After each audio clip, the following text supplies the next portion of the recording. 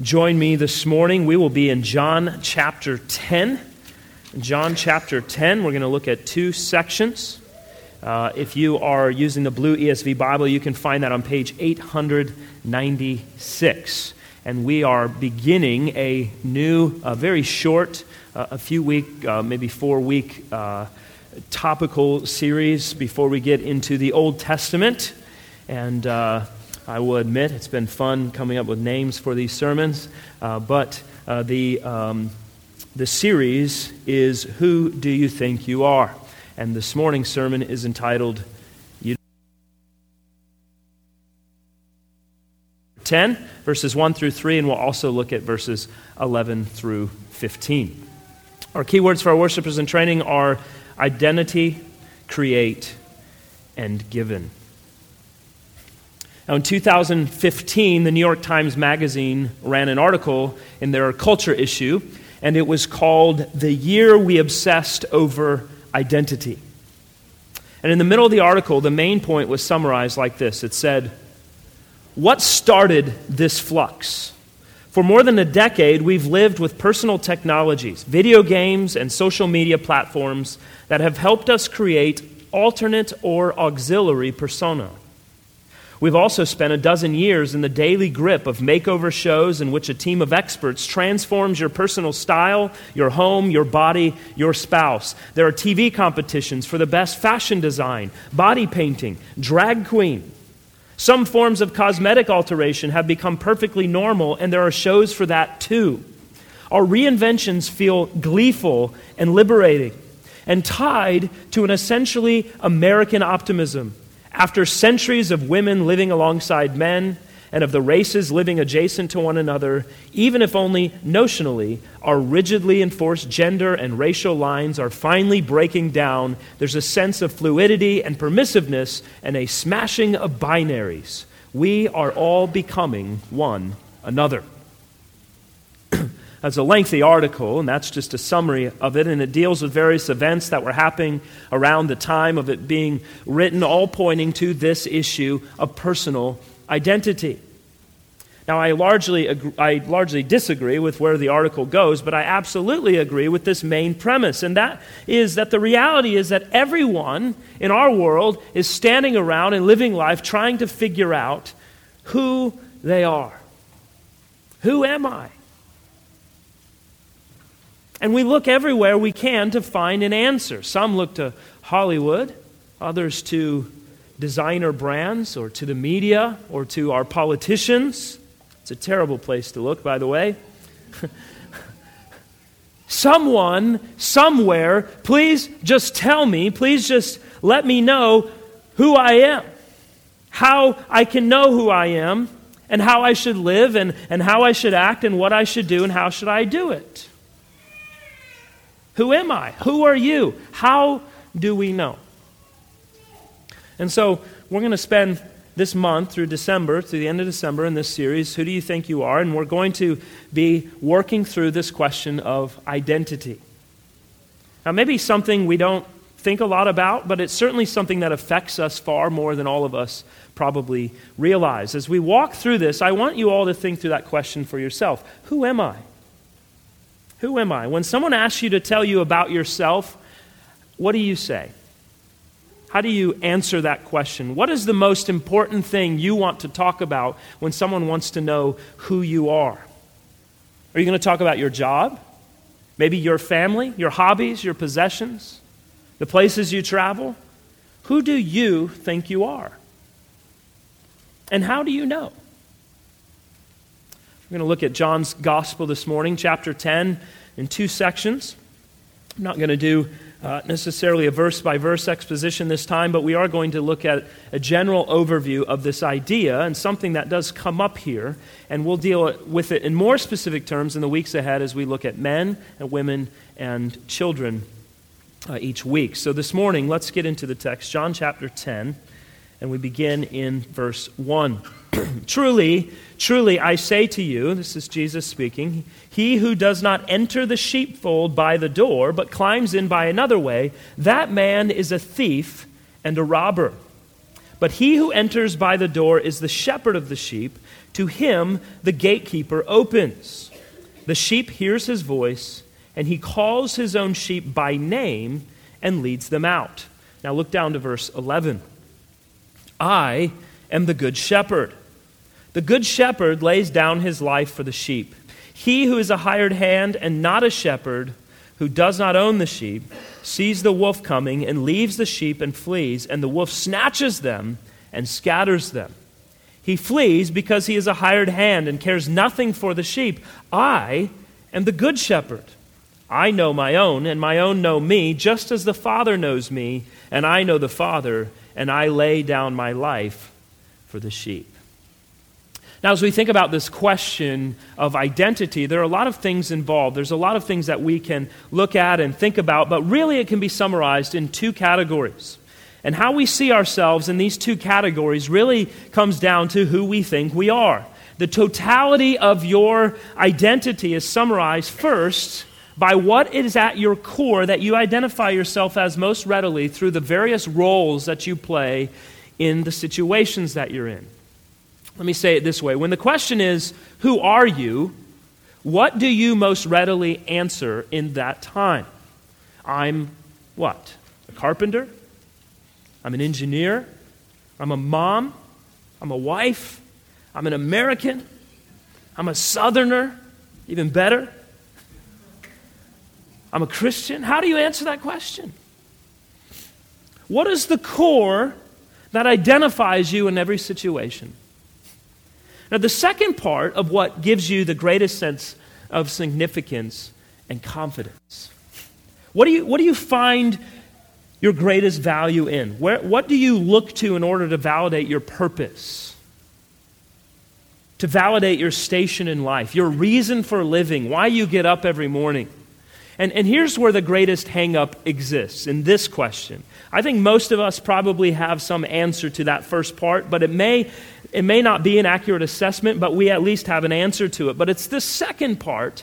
It's this thing about purpose and worth where we start to see a breakdown.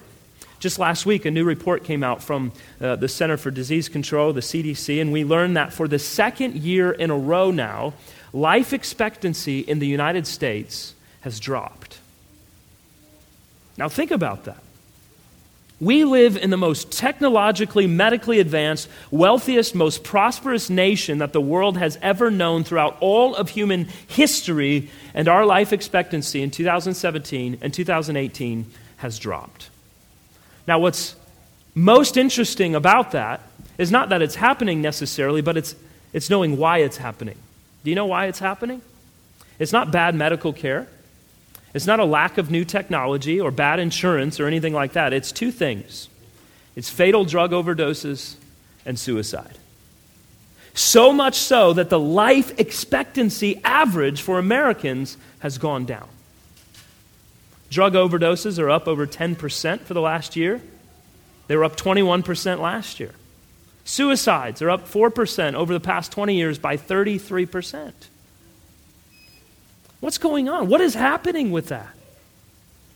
Now, of course, there's a lot of factors involved in that, and I think we could probably think through a lot of those, but on some level, most people can agree that one really big and glaring important thing to see in all of that's what's going on in people's lives, is that they lack purpose. They lack meaning.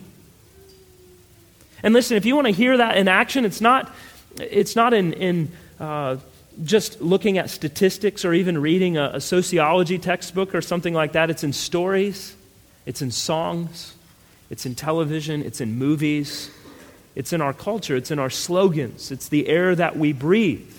Every culture defines what worth is like and where we are to find our worth. And every culture tells us what that is ultimately through these stories, through these songs, and through these slogans. It's the way we learn how we are supposed to be, how we are, and what we're supposed to do, what we do. And if we don't do the things, we're supposed to understand ourselves as being out of step or being out of touch with reality. Or some might say today, we could be on the wrong side of history. So in our culture, if you want to find purpose, the things most readily being identified are the clothes we wear, the cars we drive, the homes we live in, the vacations we take, the drinks we drink, and on all that on the material side. And then in terms of identity and belief, it's about how far we're willing to go to accommodate any and every idea that any person has, and especially any idea that a person has about who they think they are. So it's not a significant jump to understand how very easy it is for one to be a professing Christian, say, but then to get wrapped up in letting the culture tell you who you are. It's an easy thing to fall into, and so often that happens without our really knowing it's happening. So here's where we're going to go. I think about this text from John, and we have three things I want us to see here. The first one is this, and we see it in the first 3 verses. You need to be named. You need to be named. Jesus is using an illustration here of a shepherd and a sheep. He does that all throughout the Bible. And in this instance, we have a picture of sheep that are being cordoned off. They're in a sheep pen, so they can't just run away. And there's a lot he's saying here in these verses. There's a lot we could deal with, but we're going to stay focused. He's talking about those who would seek to come in and lead the sheep out of the sheep pen to take over the sheep. And he calls that person a thief and a robber. And so he's offering a warning here, right? And we see these warnings all throughout Scripture. Be careful. Be aware. It's a warning that Jesus gives, that someone will try to come. You need to watch out. They'll take you away. There are those who will try to destroy. Be on guard. But there is one, Jesus is saying, that enters the door, and when he comes in, what happens? He calls the sheep by name, and they hear and recognize his voice, and he leads them out. Now, there's a lot that goes into that as you think about the fact that the shepherd is calling the sheep by name, and they hear his voice, and they follow him. Have you ever seen a shepherd lead his sheep? It's an amazing thing. If you or I went out to a flock of sheep and we knew their names or how the shepherd calls them, and we tried to do it in the very same way, they would just stare at us. If they could talk, they would tell us something about ourselves. They would move. But the second their shepherd shows up and calls them, they move. It's an amazing thing to see. And why is that? Why do they do that? They hear the voice of their shepherd. They recognize that voice. They know it is the voice of one who loves them, one who has taken care of them, one who protects them from danger. It's the voice of the one who named them. And you get this a bit with babies, right? Babies are immediately used to hearing their parents' voices. Maybe their siblings. Most of the time, they're comfortable with those voices, and oftentimes they're comforted by those voices, and sometimes only those voices. We've all been around a baby who hears a strange voice, and all of a sudden, they lose their minds, right? What do they need in that time? They need to hear their name from a familiar voice. It's the same as the sheep. They need to hear from the one who named them. The shepherd names his sheep in the same way that parents name their children. We need that. We need to be named. We need someone outside of us to name us. And when it comes to working that in our lives, day by day, it's something that our culture does not like, because it's something that we inherently in ourselves, apart from Christ, do not like. Our flesh fights that in every possible way. The idea that someone else is going to tell me who I am is something that I, in my flesh, absolutely hate. It just sounds oppressive. It sounds confining and restrictive. It's like being bound up in chains and having our freedom taken away. And that's all of mankind, but if you add to that fact that we live in Western civilization that has been founded on the idea that you find your own way if you work hard enough and chase your dreams, you have the worth and potential to get them, so don't let anyone tell you otherwise.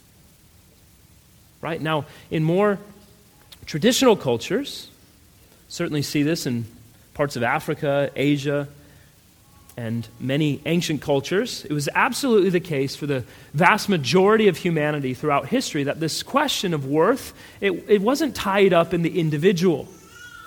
It was tied up for many in the community.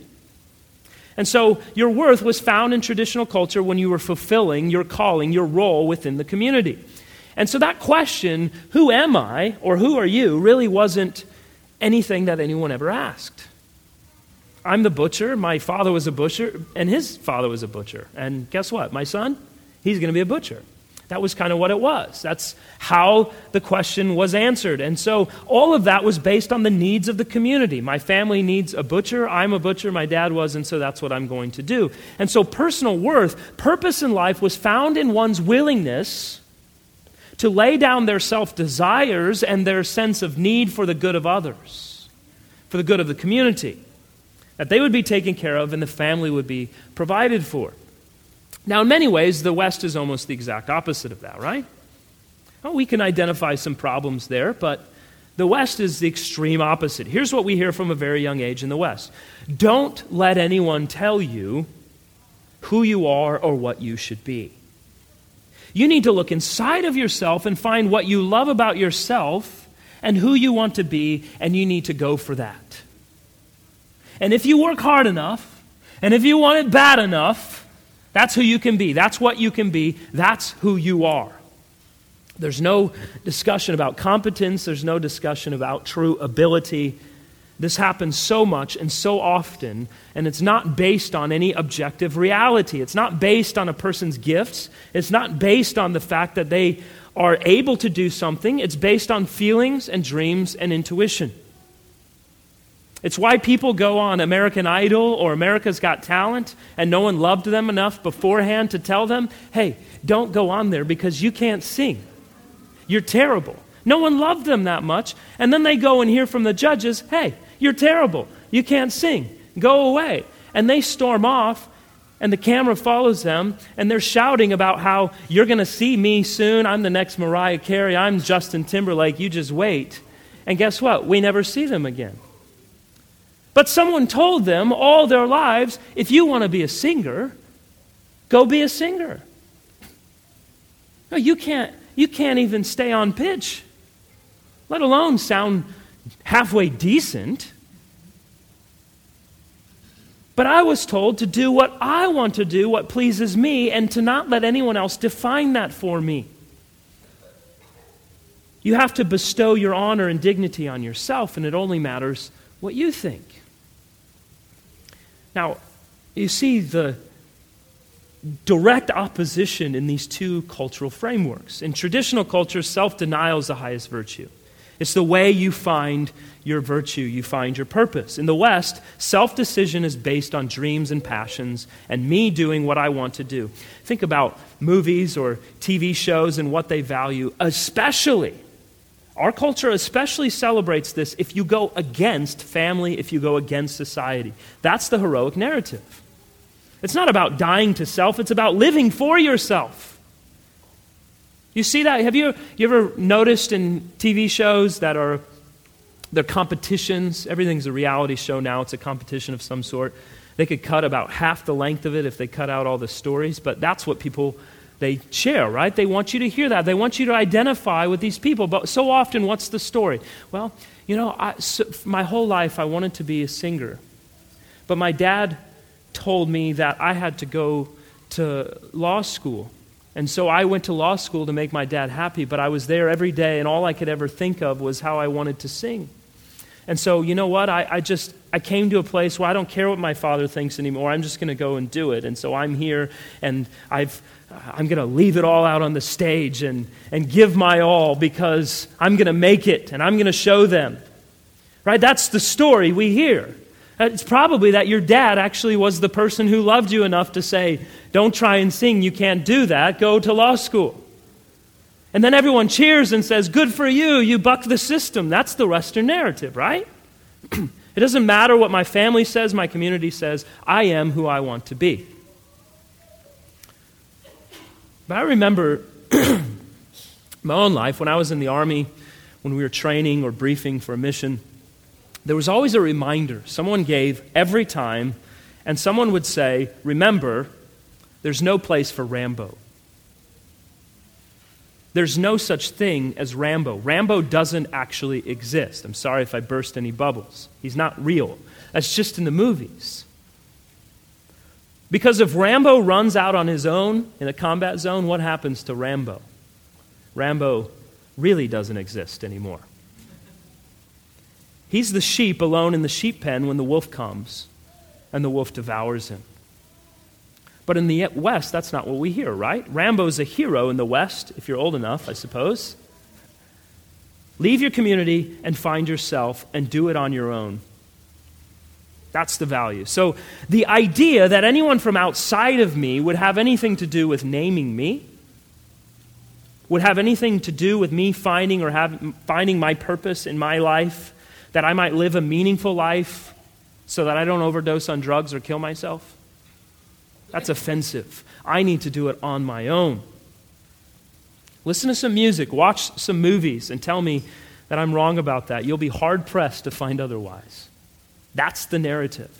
Now, I'm not throwing rocks at a glass house because I love where I live at the time I live here in the West. I don't want to live at any other period of time in any other place in this world. And the West has been one of the greatest forces for good that the world has ever known. The idea of human rights, the dignity of every human being, that all arose in greatest prominence from the West, in places where the Bible and individualism and personal liberty and freedom were important. Because it was understanding that every human being has a soul and every individual is created in the image of God, and therefore every person, no matter who they are, is worth something. Worth something to God and worth something to us. Listen, in the end, slavery would have never been abolished were it not for the West, were it not for Christianity. Same with the civil rights movement. It never would have happened. Prosperity and economic growth in the West never would have happened. Why? Because all of it is driven by an understanding that individuals have worth. Every one of us has an identity that is worth something. And that's a good part of all of this. That's a good part of this narrative in our culture. However, we have to be honest. It's not all rainbows and butterflies, is it? A lot of people, some of you maybe, sit in a cubicle all day, get in your car and drive home by yourself, pick up your dinner at a drive-through window, drive into your garage, shut the garage, and walk inside the house, and you've never really had any kind of conversation with anyone. You've lived a life completely isolated from community.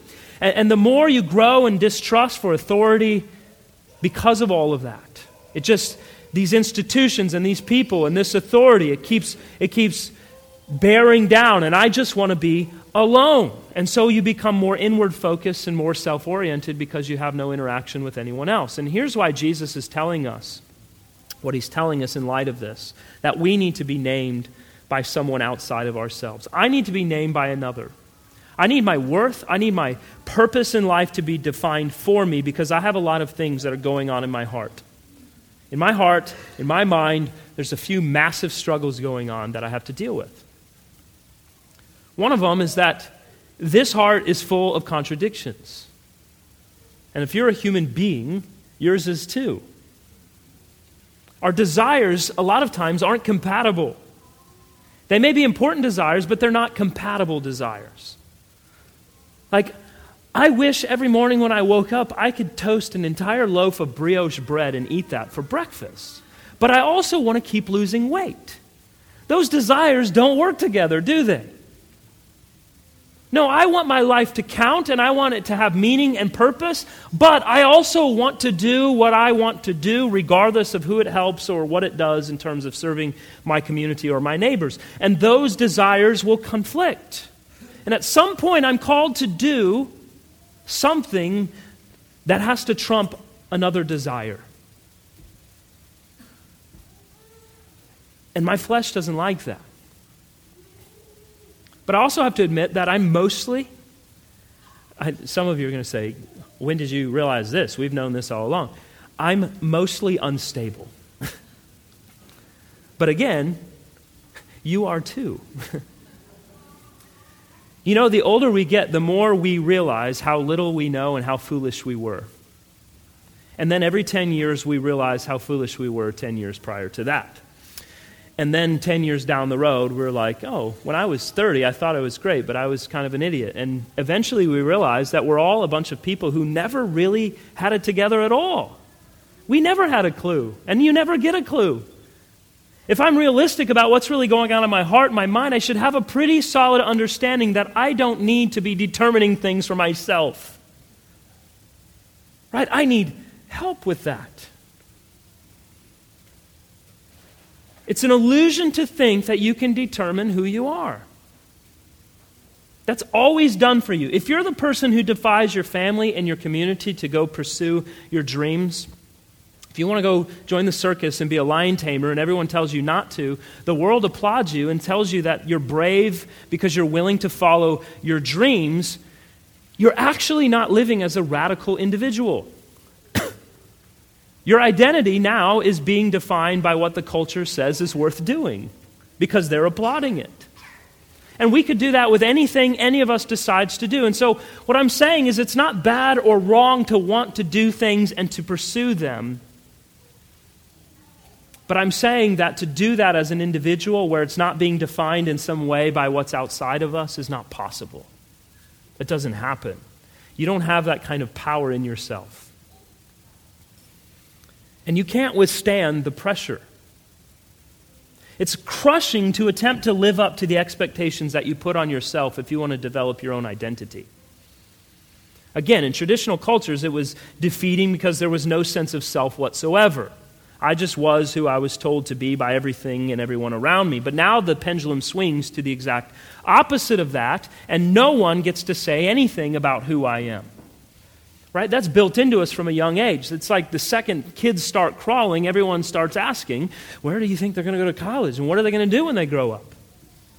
And so all kinds of efforts are put into what the parents value for their kids, their education, their sports, their violin lessons, whatever it is that they do. All of a sudden, an identity is forming, right? And when you make anything your identity, it stops being a good thing and it starts becoming this 1,000-pound weight that is going to be dropped on you. And the difference is between you and the coyote, or you and the roadrunner, is that the coyote always, he misses. This 1,000-pound weight of crushing blow, it doesn't miss. It'll hit you every time.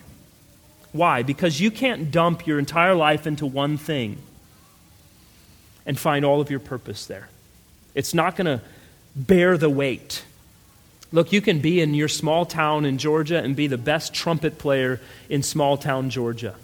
You can play classical, you can play jazz, you can go and play all the holiday parties and stay booked every night doing gigs, and you get in your mind, I am great, I'm going to move on. So you pack up your trumpet and you take a one-way flight to New York City.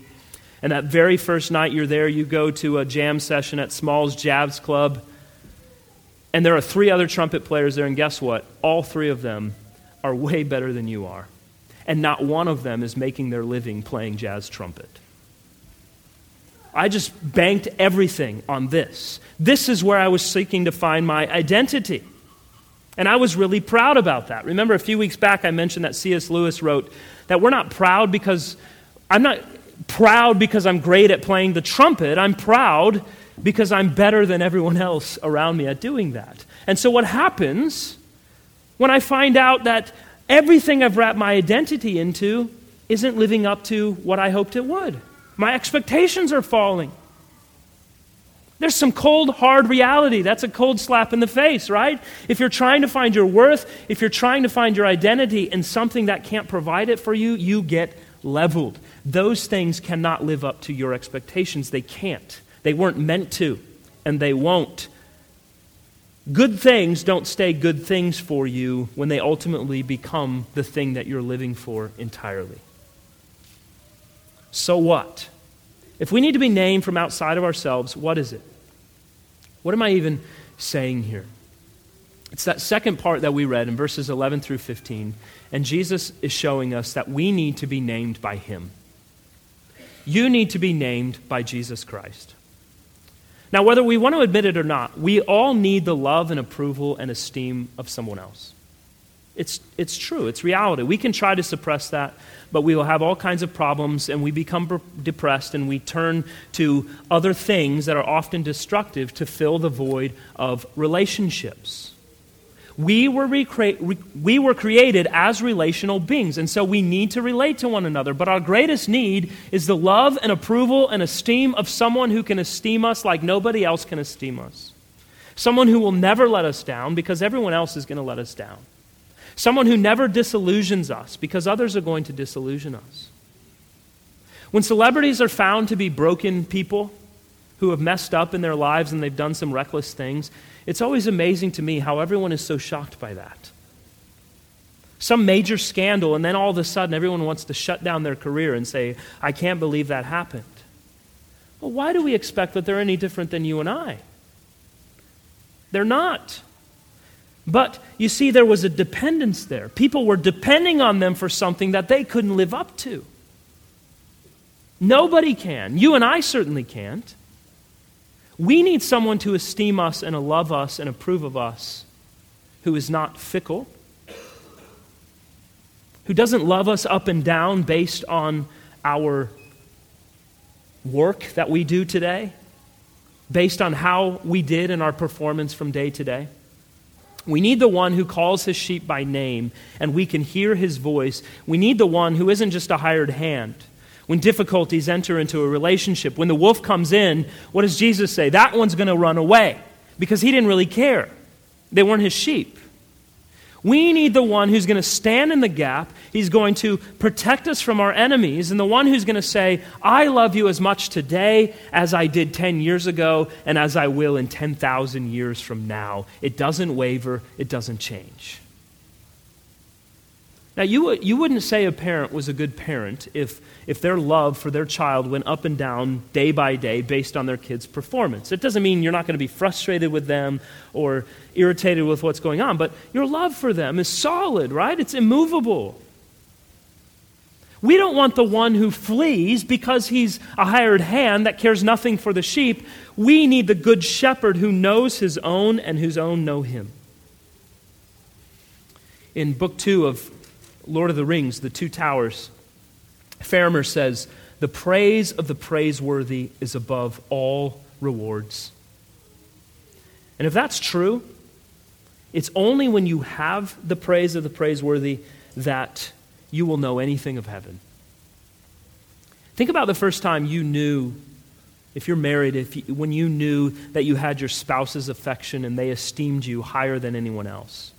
Or if you have children, the first time you really realize that your children held you in higher esteem than anyone else. Or you have a best friend, or you had a teacher or a coach or a pastor or someone in your life who was willing to give you some time. And maybe they took you to lunch or out to coffee, and they didn't know it, but in your heart it meant the world to you because you had the praise that you were longing for above all earthly rewards in this life. Now think about that in relationship to the creator and sustainer of all things. To know that God loves you and cares about you and is giving all things for your good and ultimately has given his son for you. That will offer some stability, won't it? Because it's not based on how well you did today. It's not based on how well you're going to do tomorrow. There's a powerful basis to find your identity in that truth because the basis is in the fact that he knows your name because he gave it to you. And the name is something like adopted son or daughter of God, or a name like citizen of heaven, or a name like member of a new people, or a name like united to Christ. You need a name, and that name comes from the name that is above all names because he didn't just show up and start handing out names. He did something really important. He did something really monumental and world-changing to purchase that right and that honor and that privilege to give you your new name. And this is where Jesus ends in the text where we end this morning, is that you need to know the significance of Jesus' death for you. Notice the text tells us twice. The first time it says, the good shepherd lays down his life for the sheep. And the second time it says, I lay down my life for the sheep. Jesus has the right to name you and give you purpose and worth in your identity because Jesus died for you.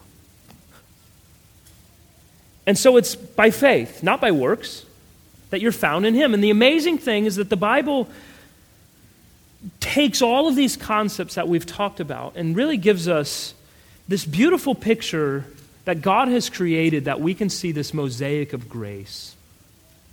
The Bible shows us that everything around us in our culture is telling us that we find our identity by looking inward and deciding what we want for ourselves and just going after that based on how we feel from day to day. What the Bible says is quite the opposite, right? The Bible tells us that to find our worth, to find our purpose, to find our identity is to die to ourselves, to deny ourselves, to walk away from self-righteousness, from self-approval, from self-motivation, from self-desire, and it drives us to live upon Christ, that we would find true freedom, true worth, and true life. That's a paradox, isn't it? The world tells us to look to ourselves to find our identity. The Bible tells us we don't have a true identity until we do exactly the opposite of that. And that individuality we so desperately long for, not just as free Americans, but more importantly as human beings, is put in our hearts by God so that we might long for a freedom that exists only beyond this world. A freedom to be who I am as a result of who God has created me to be. That means no matter what I do, I can do all things to the glory of God, and in so doing I can find that I have tremendous worth, I have tremendous value, I live for a tremendous purpose. But I do that by faith. When I die to myself and I come to the fact that I'm a lawbreaker, I've broken God's law, and yet He's given me everything I need that I might live. You know that time in the Gospels when Jesus comes to the disciples and He says, who do the people say that I am? Right? It's the same question we're asking, right? Who am I? He wanted to know what they were saying, and they said, well, some say you're John the Baptist, one of the prophets. And then Jesus says, who do you say that I am? And Peter, being the first to answer all the time, jumps up and says, you are the Christ, the Son of the living God. And so as we're answering that question, who are you? Who do you think you are? The really important question at the heart of that you have to ask is, who do you think Jesus is? Has the Savior named you? He also calls himself something else. He says, I am the way, the truth, and the life, and no one comes to the Father but through me. And in order to come to him, he has to name us, that we might hear the shepherd's voice. And so when we hear the shepherd's voice, what do? Do you love and follow him, or do you reject and ignore or run away from him? He is the good shepherd. And the only reason you might reject the good shepherd is not because he's not good, or not because you think what he calls you to is bad, but because you want to name yourself. You want to live for yourself, and you just hate the idea that anyone or anything outside of you might call that into question. But that's the Christian life, to know that to truly live, to have peace, purpose, satisfaction, and joy, is to die to yourself, to experience death. Die to live, and life comes from Christ calling his own, making us his sheep. And that's the call that Jesus gives to each and every person. Come to me that you might live. By faith, trust in me, walk with me, and you will know true life. Who are you? How do you know who you are?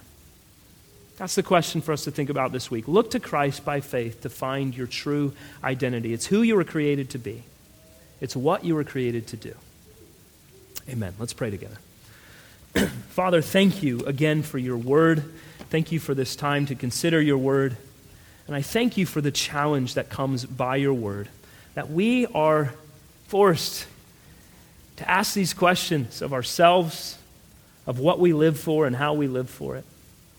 And so we pray, oh God, that you help us in our journey through life to find our purpose, to find our meaning, to find our satisfaction, to find our joy, ultimately in Jesus Christ. And we want to enjoy all that you have given us in this life. We want to live in such a way that we receive the gifts that you have provided as gifts, but not unto themselves, and not things in which we are to find our identity, but things that point us to the giver of those gifts, that we might love and trust and desire you all the more. And so we pray this morning, oh God, that you would help us to think about our own lives and where we put our hope and where we seek to find our identity. May it be always and forever in the Lord Jesus Christ. And we ask this in his holy and precious name. Amen.